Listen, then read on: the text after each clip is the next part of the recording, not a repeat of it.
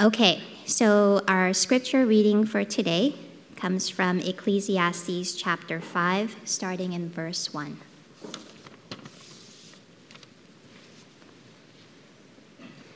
Fear God. Guard your steps when you go to the house of God. To draw near to listen is better than to offer the sacrifice of fools, for they do not know that they are doing evil. Be not rash with your mouth, but let your heart be hasty to utter a word before God, for God is in heaven and you are on earth. Therefore let your words be few. For a dream comes with much business, and a fool's voice with many words. When you vow a vow to God, do not delay paying it, for he has no pleasure in fools. Pay what you vow. It is better that you should not vow than that you should vow and not pay. Let not your mouth lead you into sin, and do not say before the messenger that it was a mistake. Why should God be angry at your voice and destroy the work of your hands? For when dreams increase and words grow many, there is vanity, but God is the one you must fear. This is the word of the Lord.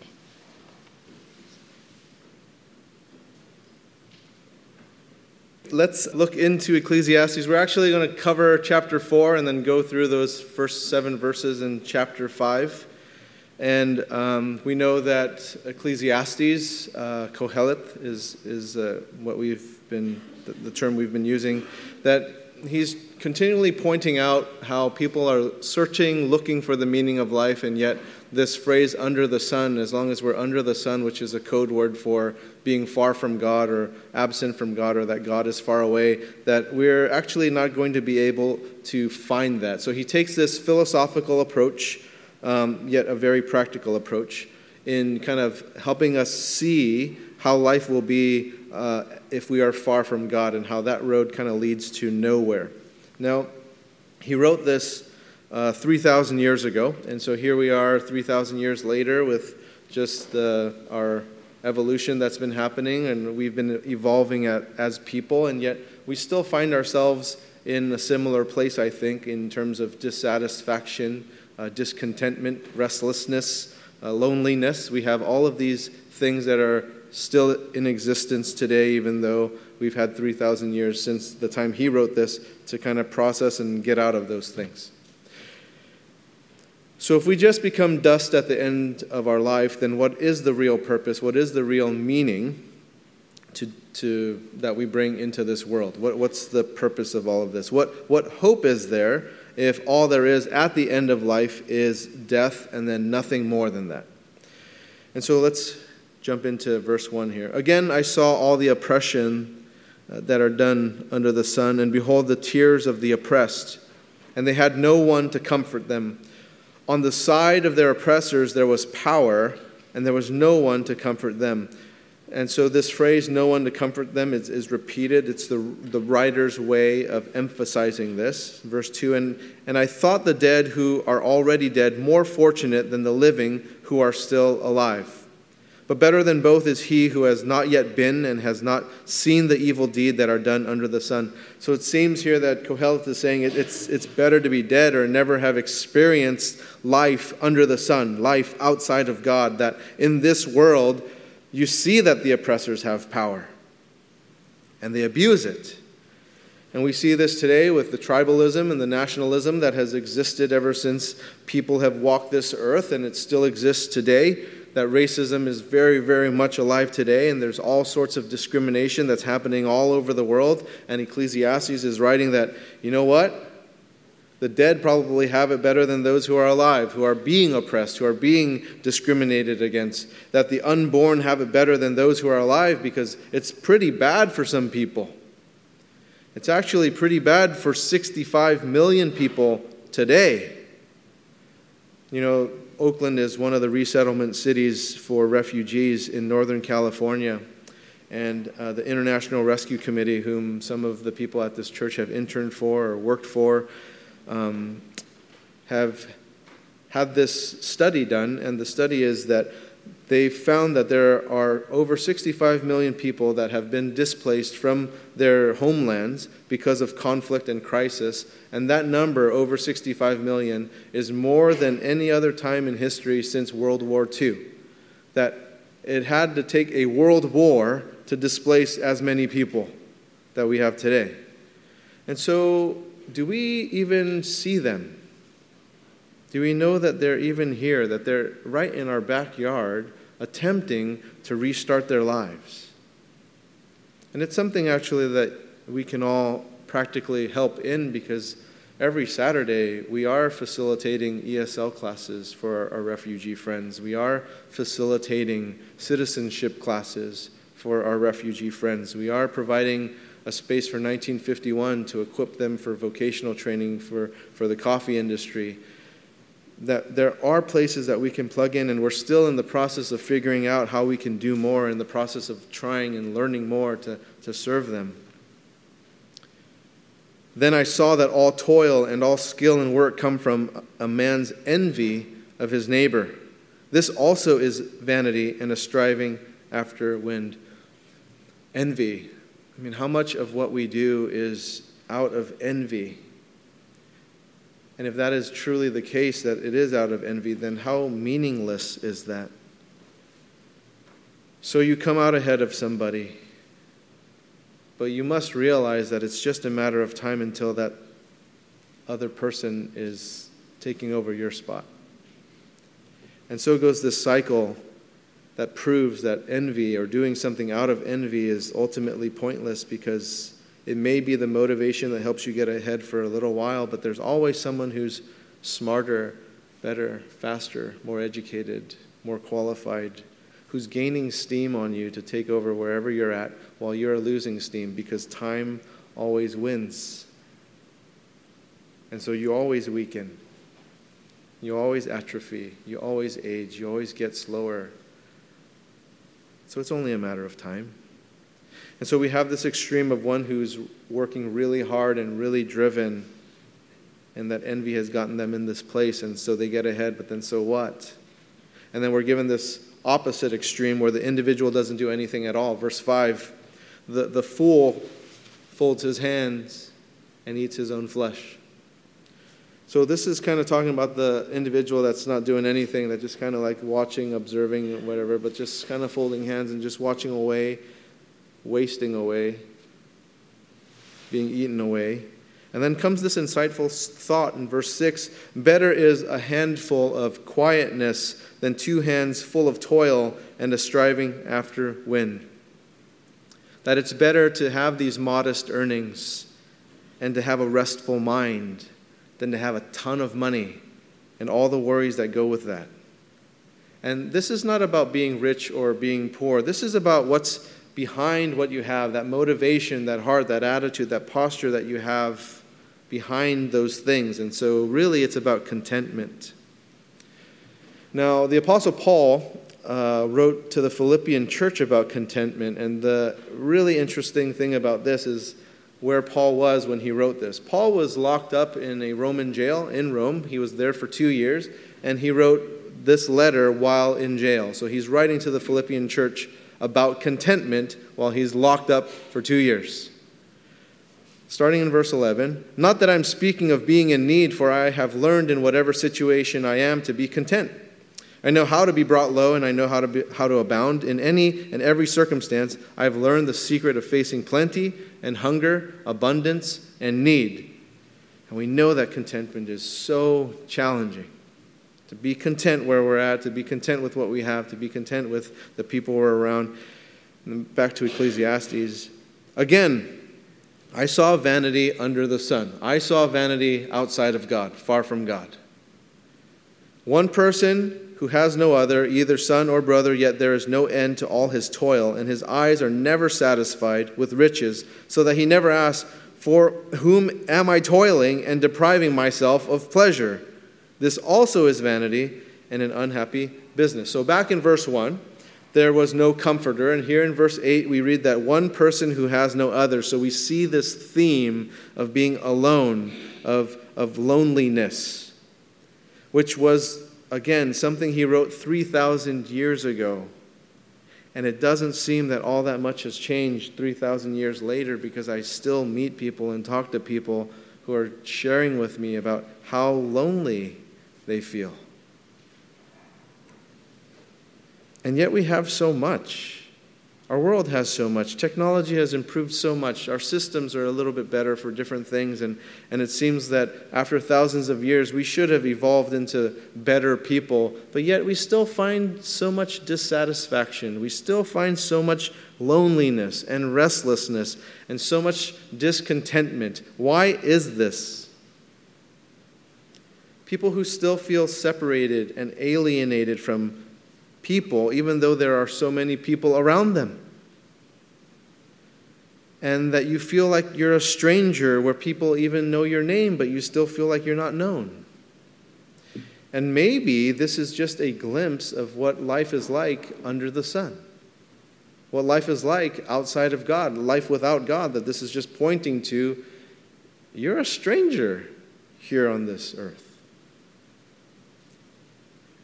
That there is no end in sight in front of you, that you have what you want, but then you're still not satisfied, and you question, why in the world am I doing this, and who am I even doing this for? Because if I'm doing it for somebody, then why am I so lonely? Why am I so discontent?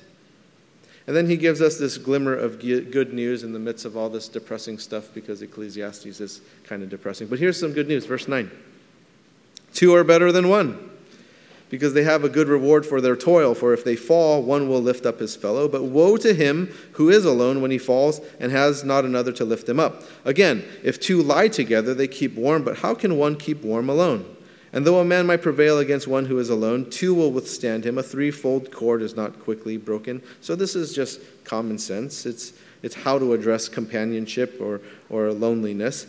And living in community, that community is important. So now it's obvious that people fail us. That companionship you were counting on, that friendship you were counting on, that oftentimes that people fail us. They leave. They do something that betrays us. They do all these sorts of stuff that causes that division. And even if they were perfect and they didn't leave us and they were there, eventually they physically do, because there's something called death that has always won. And so there is this eventual separation, but then what? Let's look to Paul again, and he wrote this to the Ephesian church. He wrote this in that same 2-year period that he was in jail for those 2 years. Paul wrote 4 letters during that time, and a very ambitious guy. So here, Ephesians chapter 2, starting in verse 12. Remember that you were at times separated from Christ, alienated from the commonwealth of Israel, and strangers to the covenants of promise, having no hope and without God in the world. But now in Christ Jesus, you who once were far off have been brought near by the blood of Christ. You and Jesus are much better than just you alone. You know that companionship. That you don't have to remain alone, that Jesus brought you near, that you were once far off, but we have been brought near by Jesus, who offers us friendship and companionship. And it's not till death do you part, because it's for everlasting. It's forever.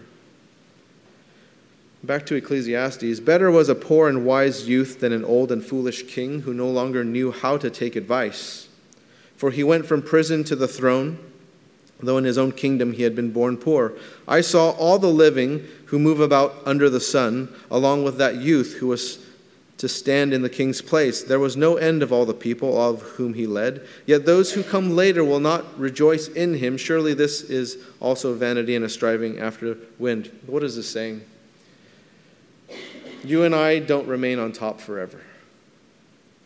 Right? It just comes and goes, because there's always someone that's just a little bit behind you ready to take your place, and that every single one of us is replaceable, and once you've been replaced, your replacement will have a replacement, and so goes this cycle, and that none of us remains on the top. And so back to, is life meaningful or is it meaningless, and how do we find hope and meaning in today's world? Ecclesiastes is pretty clear in that finding that meaning doesn't happen under the sun. It doesn't happen outside of God. It doesn't happen far away from God. And so he's pointing to, you find it in God, but then how? How? So we look into chapter 5, and maybe worship has something to do with that. Chapter 5, verse 1, guard your steps when you go to the house of God. To draw near to listen is better than to offer the sacrifice of fools, for they do not know that they are doing evil. Now, when Kohelet is writing house of God, for him, in his mind, he has in his mind the temple of that Solomon built. This beautiful, majestic, grand structure, a very impressive building. And so people would enter this very impressive, ornate, imposing temple, and they would just be taken back by their surroundings, the smells of sacrifices, and the sights of this gold and big buildings and structures, bigger than anything that they've seen. And so all these senses are being touched by all of this stuff, and everything around them is just imposing and majestic, and they're looking up. They're looking up at everything.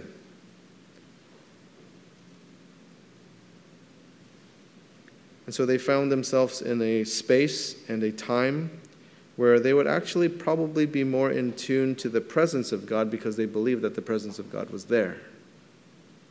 And so as they entered this was a very tangible sense. And yet Kohelet is writing that that's what happened 3,000 years ago, but now we don't have a temple. And so things have changed quite a bit in terms of places of worship. So we do have evidence of these really, really grand places, structures of worship and of times past. And so one of these places you can go to is in Istanbul, in Turkey, and you can go into the Hagia Sophia. And as you enter there, it's an incredible structure. And you get this sense of awe as you walk in there, and you can't believe that people built that without our modern machinery. Like, this is without cranes? How in the world did they do this? This is without like Caterpillar and bulldozers and all this stuff. Like, how in the world are they doing these things? And they really pull you in, and they give you this sense of awe.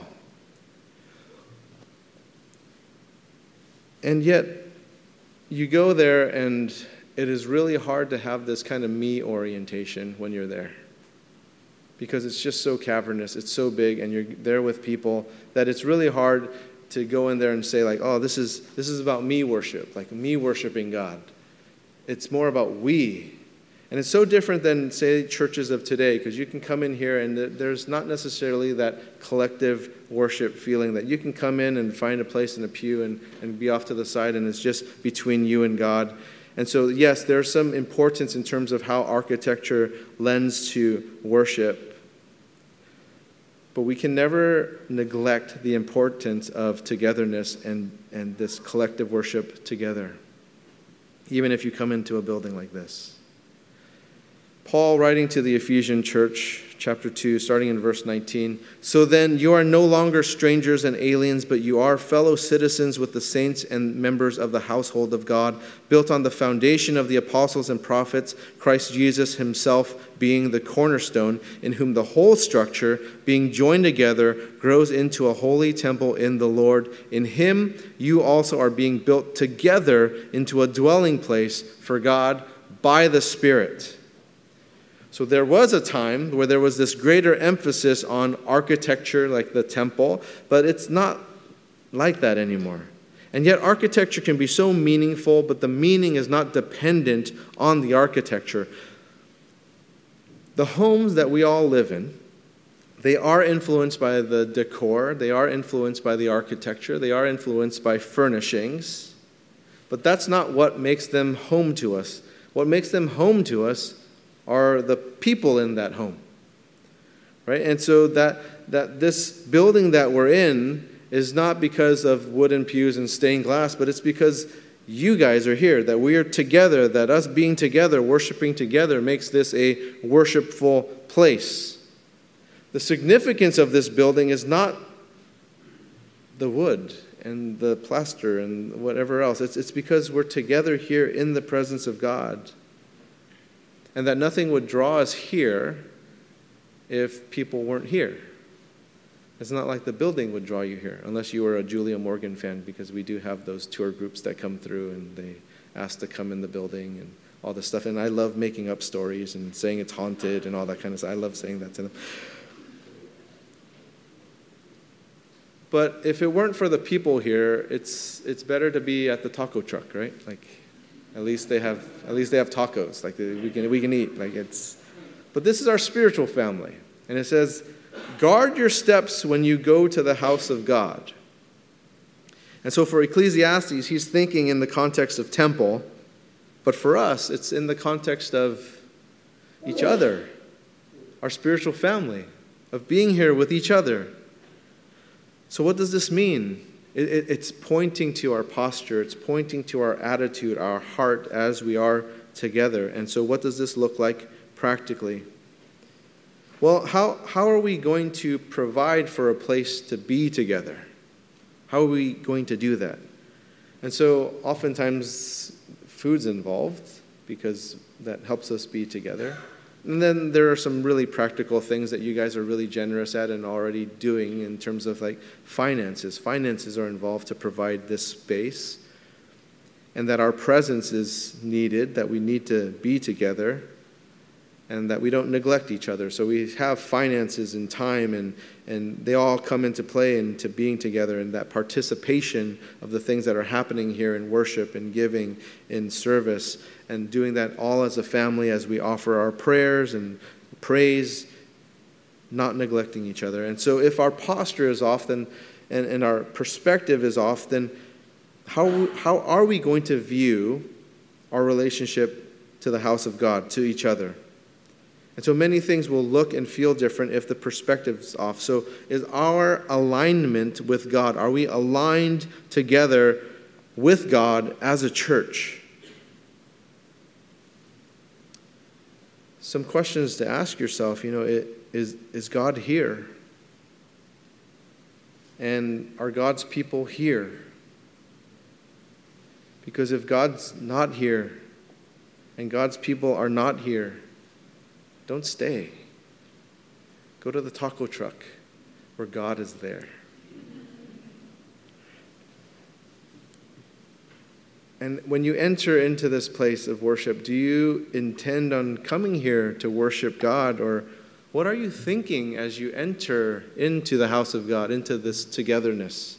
What's on your mind? What are you preoccupied on? Are your thoughts on God, or are they on you or something else? Is that alignment there? Because the scripture says to draw near to listen is better than to offer the sacrifice of fools. And again, that temple picture, right? You're entering in all this grandeur and you smell that sacrifice. And you're getting in your head that you're entering into a place of worship. Well, you know what?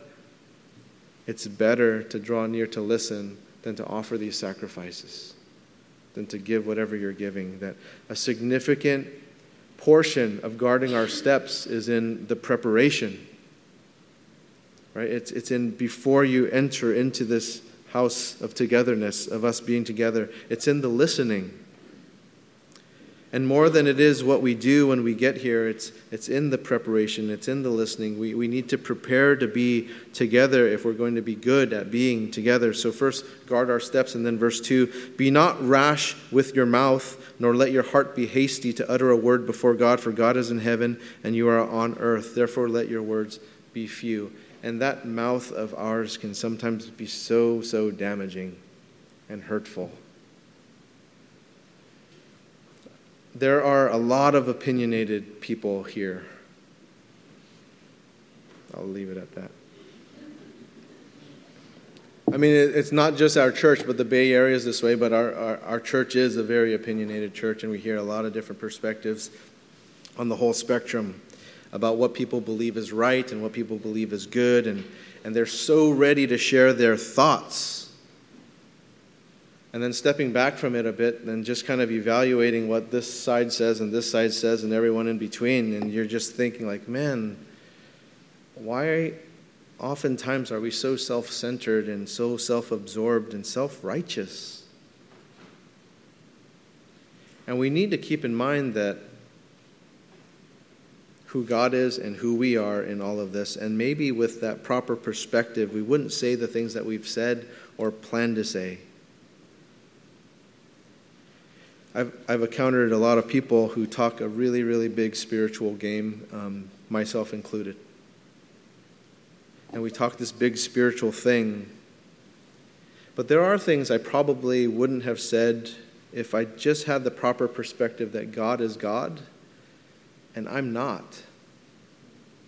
That I wouldn't come across the way that I came across, that I wouldn't say the things that I've said, that there are prayers that people are praying, there are songs that people are singing that have lost their meaning and they've lost their significance because we've been rash with our mouth, that we haven't been busy listening. And if only we've been better prepared together, if only we had the proper perspective that God is God and I am not. For a dream comes with much business and a fool's voice with many words. Have you ever encountered people who just simply talk too much? And many of you are thinking now, like, yeah, I'm looking at him. Like, he's talking too much. Just talk too much. But you get the theme here in chapter 5, right? You look at verse 2. Let your words be few. Verse 3, a fool's voice with many words. Verse 7, words grow many. So maybe less talking and more like guarding our steps. More listening. Because God sees everything. He sees what's not seen. God hears what isn't heard. He sees past this devotion of looking like we're devoted people before God with our heads bowed and our arms folded and stuff. He sees past that stuff. That's not going to fool him. He hears past the things that are coming out of your mouth in terms of your songs and your prayers. That's not going to fool him at all. He's looked past all those things. He sees directly into your heart, into your soul, into your spirit, and he knows your intents. He knows your heart. He knows your thoughts. He knows your motives, which can be a very scary thing for some of you. But he knows it. You're not fooling him. He knows the truth, what's going on in each one of us. And even though you and I can probably fool some people around here by the way we talk and the way we're kind of exhibiting our devotion, it doesn't fool him. It doesn't fool him. Our worship, our presence here does not fool him. When you vow a vow to God, do not delay paying it, for he has no pleasure in fools. Pay what you vow. So we look at this and we need to guard our steps. We need to not be rash with our mouths, and then we need to keep our vows to God. Maybe some point in your life you've made a promise to God at some point that you were going to live a certain way, that you were going to do a certain thing. And the thing is that you made that vow. God did not make you make that vow, that you voluntarily did that on your own, and so keep it. Keep your promise to God. You know, that relationship decision, that financial decision, that time decision, that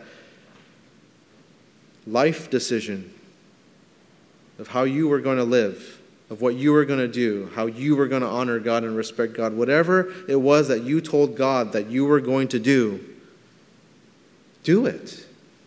Don't delay in that. And jumping back to verse 6,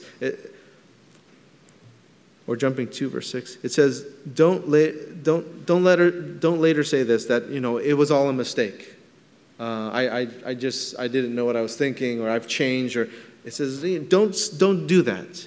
You made a vow to God, keep it. Don't reason your way out of that. You knew what you were doing back then. You voluntarily did it. You made the decision. God didn't make you do it. Stick to your vow. Stick to your promise. So if your vow to God, it wasn't unbiblical. It wasn't unethical. It wasn't illegal, because like maybe you were out of your mind back then. It was like, yeah, I need to kill that guy. I promised God that I'm going to kill him. No, it's unbiblical, it's unethical, it's illegal. No, you were just cuckoo. So don't do that, right? But if you made a vow to God and it is biblical, it is ethical, it is legal, keep your promise. Don't delay in fulfilling that, and don't talk yourself out of it. Have you ever wondered why things aren't just clicking for you? That maybe that discontentment is never going away, or that loneliness, whatever unsettling thing, it's not working out for you? Maybe it's this, that you need to keep your promise to God. Like, how are you going to experience peace when you've broken a promise to God? And so do that today. Keep that promise. It is better that you should not vow than that you should vow and not pay. Keep it. Let not your mouth lead you into sin. And do not say before the messenger that it was a mistake. Why should God be angry at your voice and destroy the work of your hands? For when dreams increase and words grow many, there is vanity, but God is the one you must fear. We have all these different thoughts, we all have all these different things, but really it's the fear of God. So we guard our steps, be not rash with your mouth, keep your vow, lastly, fearing God. And so in our worship together, in the context of our house of worship, we need to keep these instructions in mind. This fear of God is not one we have when you're like coming face to face with a zombie kind of fear, right? It's a different kind of fear. This fear is this reverential awe of God. This ultimate honor and respect of God, inspired by our reverence for Him and our awe for Him. To know God is more gracious than we can ever know. To know that God is more just than we can ever know. It's a fearful thing. It's an awesome thing. God isn't expecting worshipers who are perfect. Just real ones, honest ones, coming as you are, to really see who He is and to be able to see who you are. We're cutting this message a little shorter today to invest more time into our worship. And so we're going to take a time of silence for 2 minutes and use this time to prepare our hearts, to guard, to let our words be few, to be in the reverence, this reverential awe of God, to be in that space. And so we're going to take a couple minutes to do that. But as we come before God to maybe pray during that time of silence, the recalling of maybe some promises that you've made and that you're probably going to have to go back and keep. Probably have to going to go back there and revisit those things. That we're going to prepare our hearts together to worship together. So after I pray, we'll take the 2 minutes, and then Sherry will lead us in worship. And you're more than welcome to come up and pray in the front pews here. We'll have people stationed up in the front pews, and be really honored to pray with you. God, we are thankful for your word. We're thankful for Ecclesiastes and just kind of showing us from a secular humanist point of view of the meaning of life, and that leads to meaninglessness, because it's just this vicious cycle that never really changes. And it's proven to be true 3,000 years later, that we're dealing with the same things. And so I ask God that as we're going to take a time to seek you and your presence, that your Spirit would fill each person here who is willing to welcome you and invite you into their life. You're a gentle person. You don't abuse your power and force us. And so as you are knocking on the door of our hearts and minds to let you in, I pray that there is a hospitable welcome of that from the people here. In Jesus' name, amen.